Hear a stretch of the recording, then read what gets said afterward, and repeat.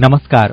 Radio बालसिकाई कार्यक्रम अन्तर्गतको शिक्षक तथा अभिभावकहरूको लागि तयार पारिएको कार्यक्रमको यो 9औं अंकमा यहाँहरूलाई स्वागत छ। यो कार्यक्रम देशभरका आधारभूत शिक्षकहरूको पेशागत विकास तथा अभिभावकहरूमा असल अभिभावकत्वबारे जानकारी दिन तयार पारिएको कार्यक्रम हो। यो कार्यक्रम रातबंगला फाउन्डेशन, रातबंगला स्कूलको साझेदारी कार्यक्रम आरबी पप, एनसेल र अकुराबको संयुक्त प्रयासमा सञ्चालन गरिएको हो।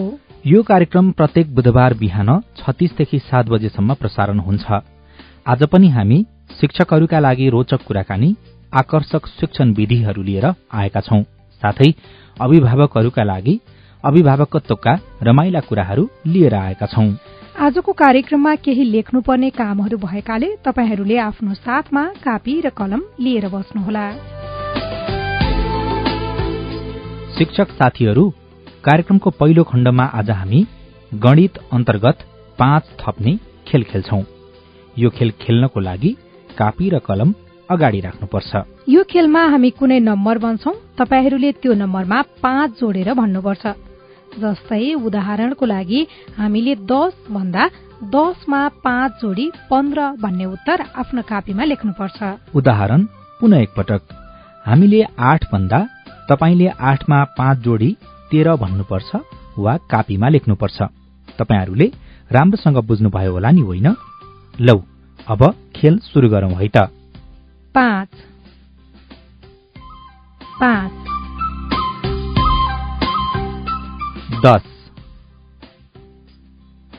10 17 17 28 28 31 31 33 33 42 42 54 54 67 67 99 99 तपाईहरूले यसको उत्तर लेख्नुभयो होला। अब 10 वटा हिसाबमा कतिवटा सही जवाफ आयो भनेर जाँच्नुहोला। जवाफ यस्तो छ: 10 15 22 33 36 38 47 59 72 र 104। तपाईहरूले यो खेल जस्तै 2 थप्ने, 6 थप्ने, 10 थप्ने आदिमा पनि आफ्नो विद्यार्थीहरूलाई खेलाउन सक्नुहुन्छ। यो खेलबाट विद्यार्थीहरूको अंक सम्बन्धी राम्रो धारणा हुने र जोड क्रिया सजिलै गर्न सक्ने हुन्छन्। अझ उनीहरूलाई उत्तर शुद्ध भाषामा भन्न लगाउँदा, जस्तै 5 मा 5 थपे 10 हुन्छ भनी, यसले उनीहरूको भाषिक विकासका साथै गणितीय भाषा पनि राम्रो हुन्छ।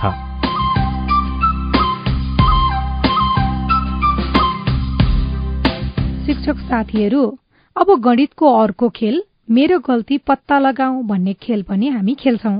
यस खेलमा हामीले केही गणितीय समस्या र यसका समाधानहरू भन्दै जान्छौं। हामीले सही समाधान भन्दा तपाईहरूले ठिक र गलत समाधान भन्दा बेठिक भनी भन्नुपर्छ। यसका लागि ध्यान दिएर सुन्नुपर्छ है।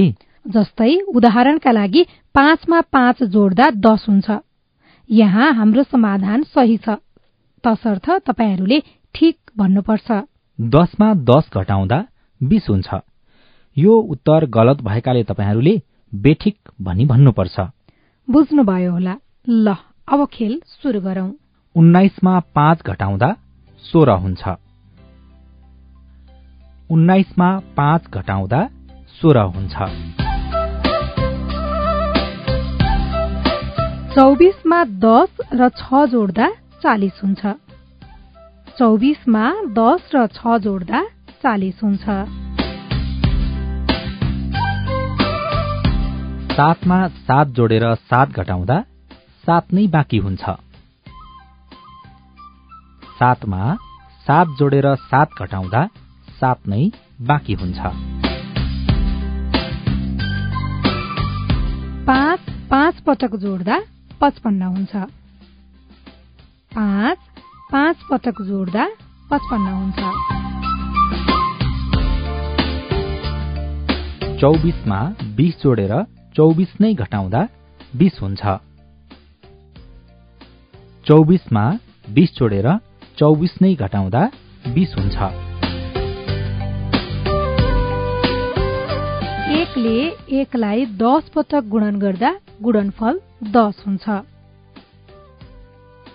1 ले 1 लाई 10 पटक गुणन गर्दा गुणनफल 10 हुन्छ। 100 लाई 0 ले गुणन गर्दा गुणनफल 100 हुन्छ। 100 लाई 0 ले गुणन गर्दा गुणनफल 100 हुन्छ। 100 को चौथाई 25 हो। 100 को चौथाई 25 हो। 1 को आधा आधा नै हो। 1 को आधा आधा नै हो। आधा को आधा चौथाई हो।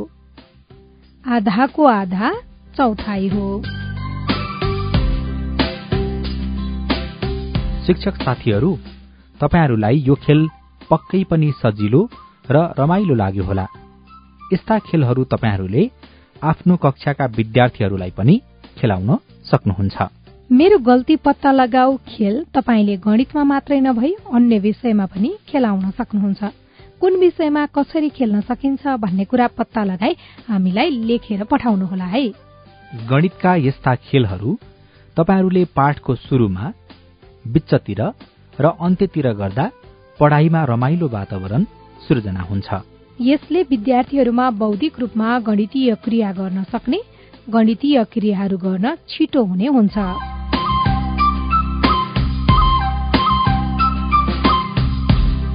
शिक्षक साथीहरू, कक्षा कोठा व्यवस्थापन अन्तर्गत आज हामी विद्यार्थीहरूलाई जिम्मेवार नागरिक बनाउन हामीले कक्षा कोठाबाट नै सुरु गर्नुपर्छ भन्ने बारे चर्चा गर्नेछौं। अब रातोबंगला फाउन्डेशनका प्रशिक्षक सिलु कर्मचार्यबाट यस विषयमा केही जानकारी लिउँ। नमस्ते सिलु मिस। नमस्ते। आज हामी विद्यार्थीहरूलाई कक्षा कोठाबाट चाहिँ जिम्मेवारी नागरिक तयार कसरी पार्न सकिन्छ भन्ने बारेमा छलफल गर्छौं। विद्यार्थीहरूलाई कसरी जिम्मेवारी बनाउन सकिन्छ, यसको लागि शिक्षकले के गर्न सकिन्छ होला मिस? कक्षा कोठामा चाहिँ विद्यार्थीहरूले कुनै न कुनै किसिमको काम गर्न सक्छ। अब उनीहरूलाई जिम्मेवार बनाउन शिक्षकले कक्षा कोठामा उनीहरूले गर्न सक्ने किसिमको कामहरू जिम्मा दिएर अथवा कामहरू गर्ने मौका दिएर उनीहरूलाई जिम्मेवार बनाउन सक्छौं। कक्षा कोठामा उनीहरूलाई काम दिने भन्नुभयो, यो काम कसरी बाँडफाँड गर्न सकिन्छ होला मिस? अब त्यसको लागि चाहिँ के भने विद्यार्थीहरूलाई कक्षा कोठाबाट जिम्मा दिनको लागि चाहिँ कामको बाँडफाँड गर्नु पर्दछ। किनभने सबै काम सबै बच्चाहरूले एकैचोटि त गर्न सक्दैनन्। त्यसको लागि शिक्षकले एउटा जिम्मेवारी चार्ट अथवा हामीले कार्यतालिका पनि भन्छौं, त्यो कार्यतालिका बनाएर विद्यार्थीहरूलाई सोही जिम्मा अनुसारको कामहरू गर्न अथवा गराउन सकिन्छ। तपाईले आफ्नो कक्षा कोठामा चाहिँ यो कार्यतालिका बनाएर विद्यार्थीहरूलाई जिम्मेवारी बाँडफाँड गर्नु भएको छ होला। यसको प्रक्रिया चाहिँ के होला मिस? कसरी गराउन सकिन्छ यो? अब सबभन्दा सुरुमा यो काम वर्षको सुरुवातमा हामीले यो काम गर्छौं। बच्चाहरू 1-2 हप्ता स्कुल आइसकेपछि हामीले एउटा जिम्मेवार चार्ट अथवा कार्यतालिका बनाउँछौं। यसको लागि हामी सुरुमा चाहिँ के गर्छौं भने एउटा बैठक बसाउँछौं बच्चाहरूलाई। अनि त्यस बैठकमा चाहिँ कक्षालाई राम्रो पार्न अथवा कक्षाको कामहरू सजिलो पार्न हामी के कस्ता कामहरू गर्न सक्छौं त भनेर हामी विद्यार्थीहरूसँग कुराकानी गर्छौं। अनि उनीहरूसँग अलिअलि उनीहरूको विचारहरू पनि हामी लिन्छौँ अनि हामीले पनि भन्छौँ यसो गरे कसो होला भनेर हामी सोध्छौँ अनि हामीले आफूले पनि भन्छौँ। त्यसपछि उनीहरूले दिएको उत्तरलाई हामीले चाहिँ पालो पालो गरी कालो पाटी अथवा सेतो पाटीमा चाहिँ हामी टिप्दै जान्छौँ। अनि उनीहरूले भनेको जुन त्यो कामको सूची छ नि त्यो मध्ये चाहिँ हामीले फेरि बसेर फेरि छलफल गर्छौँ कि सबभन्दा जरुरी कुन चाहिँ हो भनेर। किन उनीहरूले त अनेक भन्छ, कसैले के भन्ला, कसैले के अलि धेरै जरुरी नहुने काम पनि भन्न सक्लान्।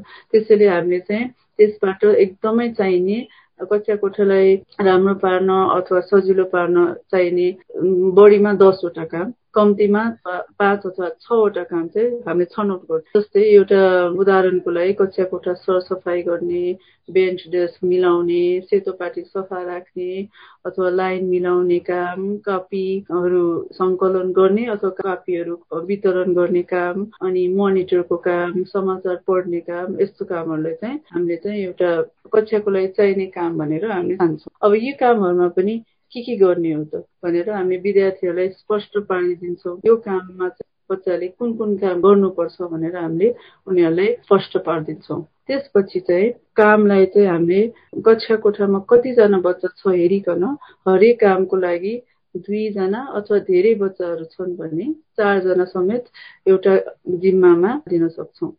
यो कार्यतालिकामा चाहिँ एउटा पकेट चार्ट जस्तै बनाउँछौँ र त्यो हरेक पकेटमा चाहिँ बच्चाहरूको नाम लेखेर अनि त्यसमा राखिदिन्छौँ। तर उनीहरूले चाहिँ आफ्नो यो काम हो भनेर चाहिँ कसरी थाहा पाउँछन्? यसको लागि चाहिँ हामीले चाहिँ के गर्न मिल्छ भने एउटा चार्ट बनाउँदाखेरि त्यो जुन कार्यतालिका भन्यो नि कार्यतालिकाको हामीले कुराकानी गरेर हामीले निर्णय गर्छौँ होइन यो काम भनेर। त्यो त्यसको लागि देखाउनको लागि चाहिँ तालिका बनाउँदा एउटा पकेट चार्ट गोजी चार्ट बनाउने होइन।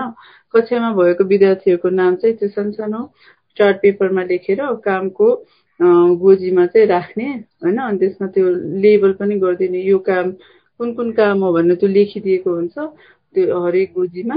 अनि त्यसपछि त्यो गोजीभित्र चाहिँ हरेक विद्यार्थीको नाम, यो काम यसले गर्ने, यो काम यसले गर्ने भनेर नाम चाहिँ त्यो गोजीको चार्टभित्र राखिदिनुपर्छ। अनि त्यो नाम छान्ने क्रममा पनि कसले कुन काम गर्ने भन्ने कुरा गर्दाखेरि पनि बच्चाहरूलाई नै गराउनु दिए पनि हुन्छ। कसले कुन काम गर्न मन लाग्छ त भनेर हामीले सोच्ने होइन। अनि उनीहरूले भने अनुसार अनि उनीहरूको नाम चाहिँ त्यो गोजी चार्टमा दिने गर्न सकिन्छ। अब विद्यार्थीहरूले काम त पायो, तर के सबै विद्यार्थीहरूले काम गर्न मौका पाउँछन् त? यसको लागि के ध्यान दिनुपर्ने कुराहरू अथवा याद गर्नुपर्ने कुराहरू पनि हुन्छ होला? किनभने अब काम बाँडफाँड गरिदिन्छौँ, नाम लेखिदिन्छौँ, तर त्यही काम होइन हरेक दिन एकै विद्यार्थीले गर्दाखेरि पनि रमाइलो हुँदैन होइन। त्यसैले हामीले के याद गर्नुपर्छ भने हरेक बच्चाले चाहिँ कुनै पनि काम सबै गर्न पाउने मौका पाउनुपर्छ। सो के गर्ने भने हप्ताको एकचोटि चाहिँ सकेसम्म त्यो कामलाई चाहिँ हामीले परिवर्तन गरिदिनु पर्दछ। जस्तै अब 2 जना बच्चा ए र बच्चा 2ले कुनै काम यो हप्ता गरेको छ भने त्यो काम चाहिँ अनि अर्को काममा चाहिँ हामीले त्यसलाई क्लकवाइज रूपमा त्यसलाई परिवर्तन गर्दै जान सक्छौँ होइन। यसो गर्दाखेरि के हुन्छ भने सबैजना बच्चाहरूले चाहिँ सबै किसिमको काम चाहिँ गर्न पाउँछौँ। गोजी चार्ट त्यो चाहिँ फेरि देख्ने ठाउँमा पनि हुनुपर्दछ। तर यति हो भन्दैमा सबै काम फेरि विद्यार्थीलाई गर्न लगाएर शिक्षक चुप लाएर बस्नु चाहिँ होइन। शिक्षकले चाहिँ के गर्नुपर्दछ भने निरीक्षण चाहिँ गर्नुपर्दछ। कतिको काम कतिजनाले गरेको छ, काम राम्ररी गरेको छ कि छैन भनेर चाहिँ अब निर्देशन चाहिँ दिइराख्नुपर्छ टाइममा होइन। अब कुनै बेला बच्चाहरूले आफ्नो जिम्माको काम नगरेको पनि हुनसक्छ, त्यो पनि राम्रोसित उनीहरूलाई भनिदिनुपर्छ। कसैले राम्रो काम गरेको छैन भने किन गरेनौ त भनेर हामीले प्रश्न पनि सोध्नुपर्छ अथवा बैठक बसेर छलफल गर्नुपर्छ कि काम चाहिँ किन त आज काम गर्न बिर्स्यौ, उनीहरूलाई अब सम्झाउनु पनि पर्यो। बच्चाहरू त सानो नै हुन्छ। यो उमेरको बच्चाहरू हाम्रो प्राथमिक तहको बच्चाहरू 5 देखि 11 वर्षको हुन्छ होइन। भनेपछि उनीहरू विद्यालयमा आउँदाखेरि यो जुन हामीले काम दिन्छौँ नि कक्षामा दिने कामहरू चाहिँ उनीहरू गर्न सक्ने भइसकेको हुन्छ। यो उमेरमा चाहिँ उनीहरू अलिकति जिज्ञासु पनि हुन्छ उत्साहित स्वभावको पनि हुन्छ। अनि अब फेरि यो उमेरको बच्चाहरू एकै ठाउँमा बसिराख्ने पनि सक्दैनन् होइन। त्यसैले अब उनीहरूलाई उनीहरूको त्यो जुन उत्साहित स्वभावलाई हामीले कायम राख्नको लागि चाहिँ उनीहरूले गर्न सक्ने कामलाई लिएर त्यो जिम्मा चार्ट गरेर उनीहरूलाई बाँडफाँड गर्दाखेरि चाहिँ धेरै फाइदा चाहिँ हुन्छ होइन। अनि हामी अब मेरो आफू शिक्षक भएको नाताले मेरो आफ्नो ऊ अनुसार चाहिँ के छ भने काम गर्न सबैले गर्छन्, उनीहरूलाई गर्नलाई पनि उनीहरू रमाइलो मान्छन्, गर्छन् पनि। अनि अब यसबाट धेरै फाइदाहरू पनि हुन्छ। के कस्ता फाइदाहरू हुन्छन्? सबभन्दा पहिला त के भने उनीहरूलाई आफू विद्यार्थी भएर कक्षामा आफ्नो महत्त्व थाहा पाउन सक्छ। त्यस्तै गरी अब कक्षा कोठामा पनि उनीहरूले यसरी काम गर्दाखेरि उनीहरूलाई के भावना आउँछ भने कि म पनि यो कक्षाको एउटा मेम्बर हो होइन, म यो कक्षा कोठामा मैले के गर्न सक्छु, मैले कुनै किसिमको देन दिएको छु भनेर एउटा मर्यादित रूप भावना आउँछ होइन। अनि आफूले जिम्मा वहन गरेको गर्दाखेरि उनीहरूलाई चाहिँ आफू अलिकति कक्षा कोठाको एउटा सदस्य हुँ भन्ने चाहिँ उनीहरूलाई राम्रो लाग्छ आफूलाई।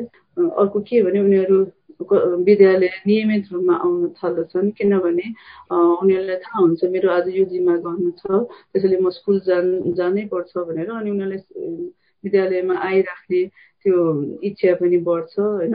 अनि अब कसैको अब के त्यो दिनमा केही काम छ भने फेरि म गएन भने फेरि मेरो काम नहुन सक्ला भन्ने पिरले पनि आउँछ। र यो किसिमको जिम्मा सबैलाई लगाइदिँदाखेरि के हुन्छ भने जुन स्कुलमा कोही बच्चाहरू निरन्तर रूपमा स्कुल नआउन पनि हुन्छ नि होइन, स्कुल नआउने जुन प्रक्रिया हुन्छ त्यो चाहिँ रोक्न सकिन्छ।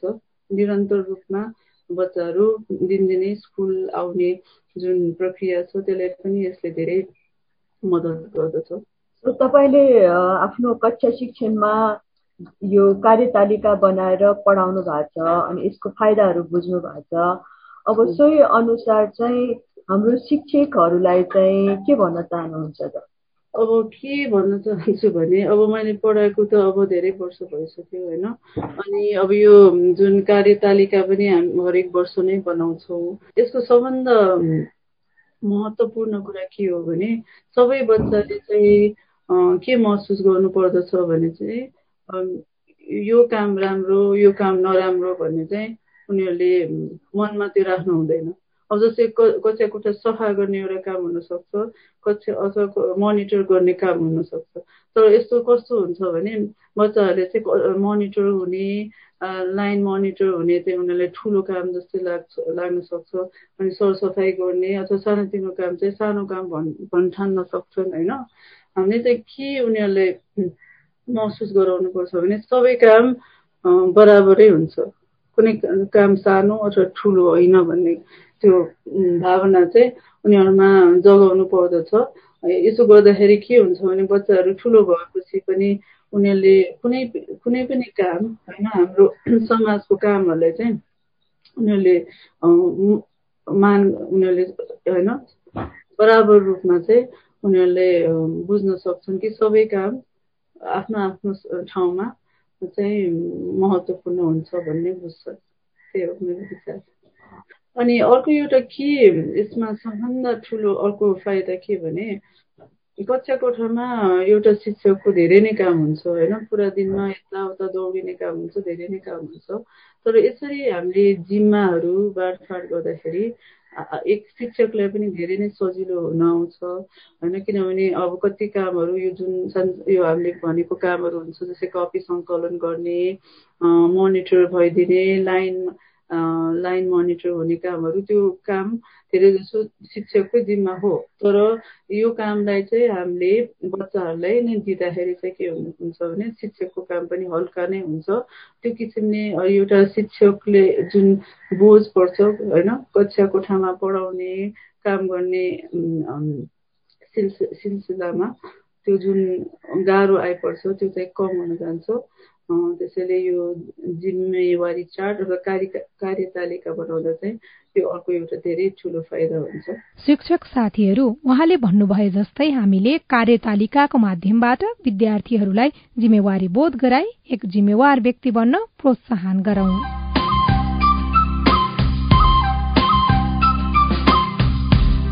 असल अभिभावकत्व अन्तर्गत आज हामी मायाका 5 भाषाको बारेमा छलफल गर्नेछौं। एकचोटि आँखा बन्द गरेर आफ्नो बाल्यकाल सम्झनुहोस्।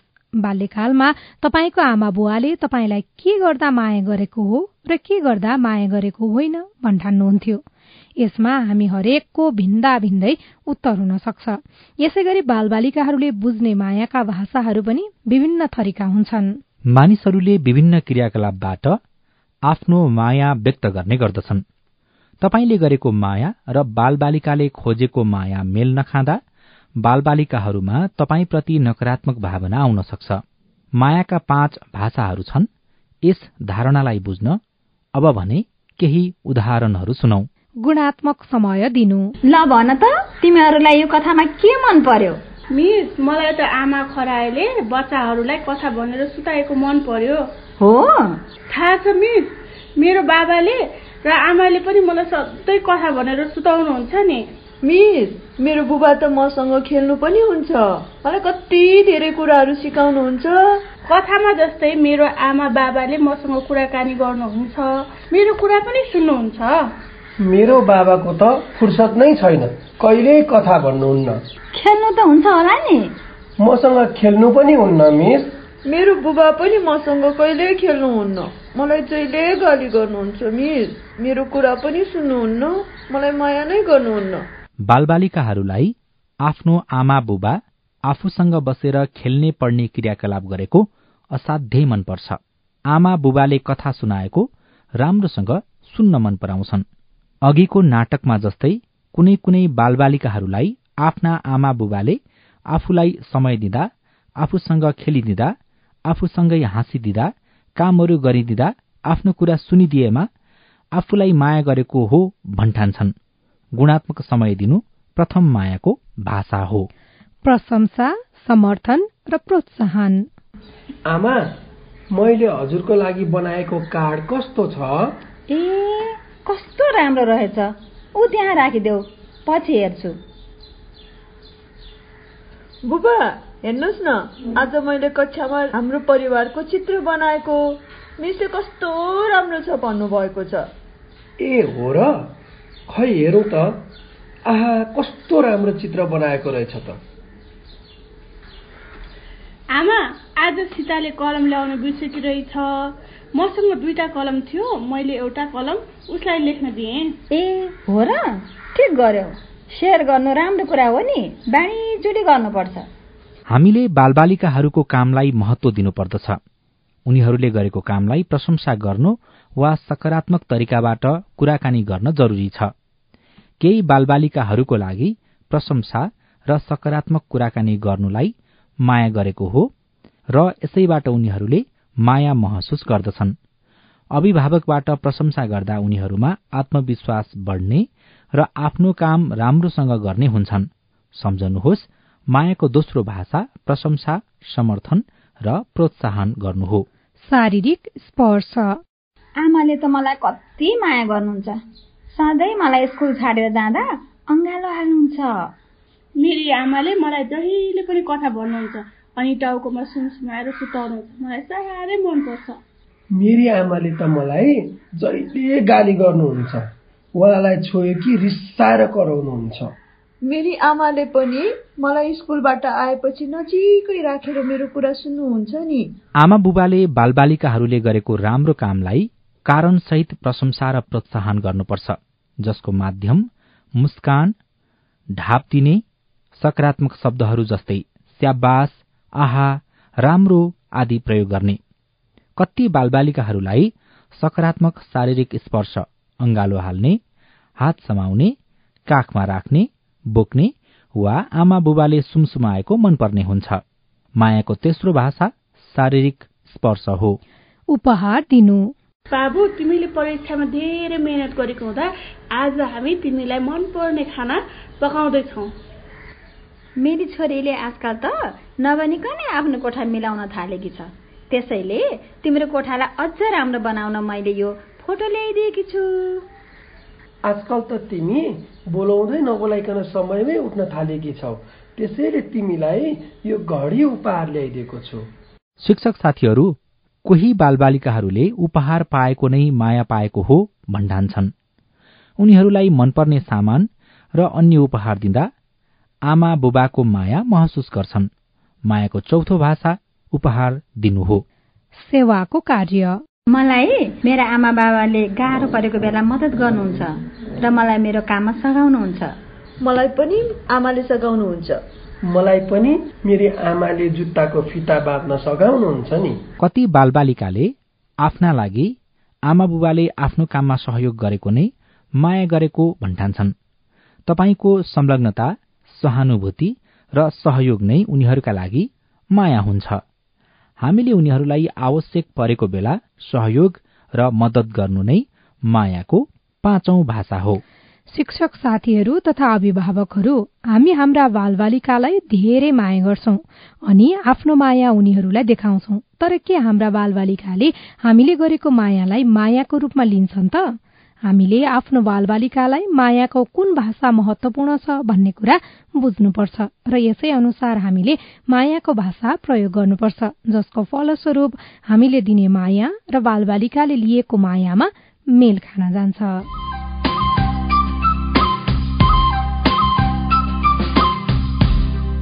अबको पालो रहेको छ हाम्रो प्रश्नको। शिक्षक साथीहरूको लागि हाम्रो प्रश्न रहेको छ, तपाईहरूले आफ्ना विद्यार्थीहरूलाई कसरी जिम्मेवार बनाउनु भएको छ? प्रश्न फेरि एकपटक, तपाईहरूले आफ्ना विद्यार्थीहरूलाई कसरी जिम्मेवार बनाउनु भएको छ? अभिभावकहरूलाई प्रश्न रहेको छ, मायाका 5 भाषाहरूमध्ये तपाईको बालबालिकाले कुन भाषालाई माया ठानेका छन् र कसरी? प्रश्न फेरि एकपटक, मायाका 5 भाषाहरूमध्ये तपाईको बालबालिकाले कुन भाषालाई माया ठानेका छन् र कसरी? हामीले प्रत्येक हप्ता हाम्रो प्रश्नको उत्तर पठाउनु हुने शिक्षक र अभिभावक मध्ये एक जनालाई गोला प्रथाद्वारा पुरस्कारको व्यवस्था गरेका छौं। तपाईहरूले हामीलाई आफ्नो प्रतिक्रिया हाम्रो आइभीआर नम्बर 01526066, फोन नम्बर पुनः एकपटक 01526066 मा रेकर्ड गरी पठाउन सक्नुहुन्छ।